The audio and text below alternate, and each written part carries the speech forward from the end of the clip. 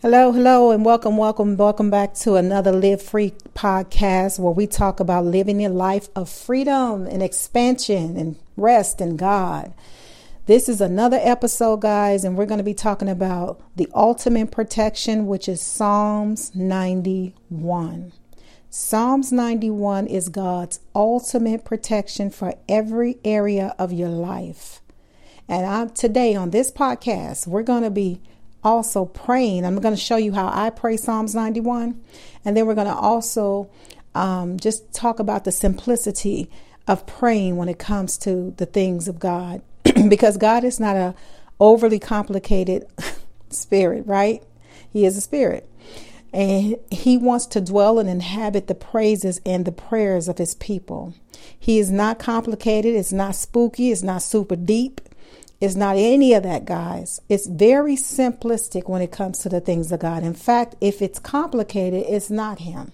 So today on this podcast, we are going to be talking about what is a good prayer to pray for protection, because in the days to come, as the time grows closer and closer to his return, we're going to be faced with some challenges that's going to require a supernatural response. And the only way to get the response and the protection outside of the normal protection that we look for, which is our military or our police or our security, even with gun safety and things of that nature, it's going to require prayer. It's going to require a supernatural response. And that is going to be the only way to get out of some of the situations. So today, we're going to be talking about praying a prayer that involves the ultimate protection of the Most High God. And that is Psalms 91. And this is a prayer that I pray consistently and continually over myself, my family, my business, the land, wherever I'm at, the territory that I'm in, the geographic location. This prayer can be prayed in that capacity. And this prayer has everything you need for divine protection from the Most High God.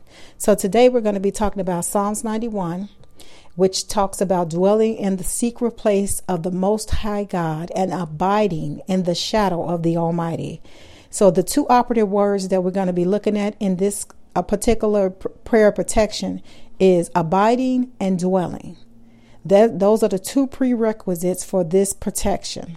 No, we're not talking about being legalistic, religious, or anything like that. We're just talking about the two operative words that God says, he that dwells in the secret place shall abide under the shadow of the Almighty.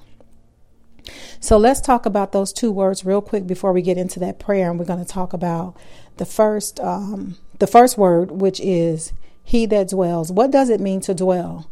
That's a basic word, okay? It's not anything deep, but to dwell means to simply, continuously do something, right? So when you hear people say, oh my God, they are dwelling on that, it's really getting on my nerves. Or why do they keep dwelling on that same topic?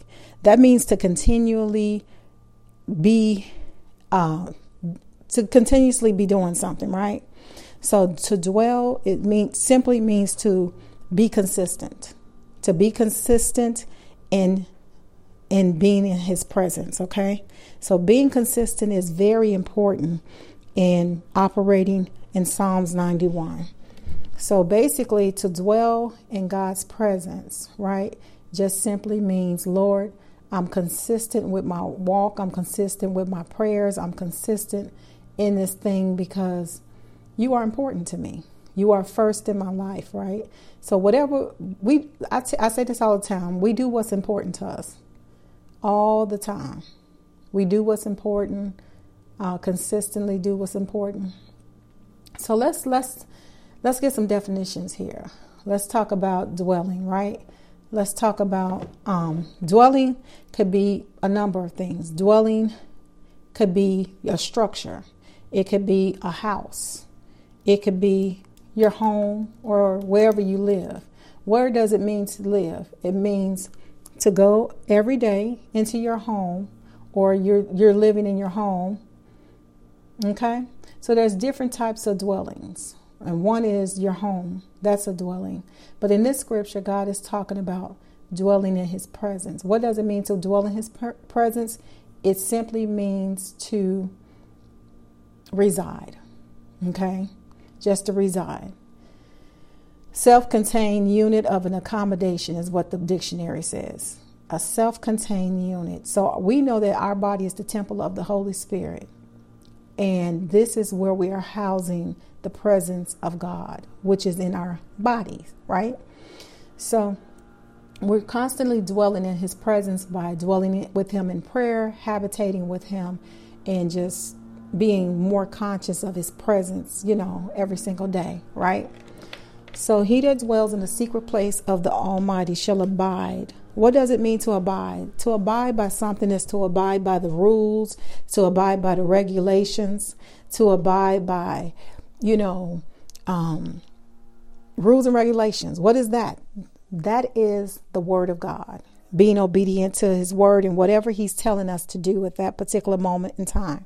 Now, prayer is not a one size fit all, because everybody have different circumstances, different situations, different things that come up that may require you to move and flow as God see fit for you to move and flow. So we don't want to be legalistic or have rituals or just be so boxed in that we're not allowing God to flow and move through us. We don't want to emulate a copy, to the point where we can't see God for ourselves as well. So we want to make sure that we're moving. The Bible says, in you I move and live and have my being. So when we think of the things of God and we think of prayer, we think of flow. You know what it means to freestyle? That's exactly what this means. It's the same thing. You're flowing with him as it pertains to your situation, because you may be in a different situation from someone else and may need a strategy from heaven's throne to get you out of it. So we don't want to box them in or make things legalistic, but we want to still go with the word of God, because see, the word of God will never change. It will never change, but his methods and the way he may do things is always changing, because it's not a one size fit all. So he that dwells in the secret place of the Most High God shall abide under the shadow of the Almighty. Okay, we got the prerequisites out of the way.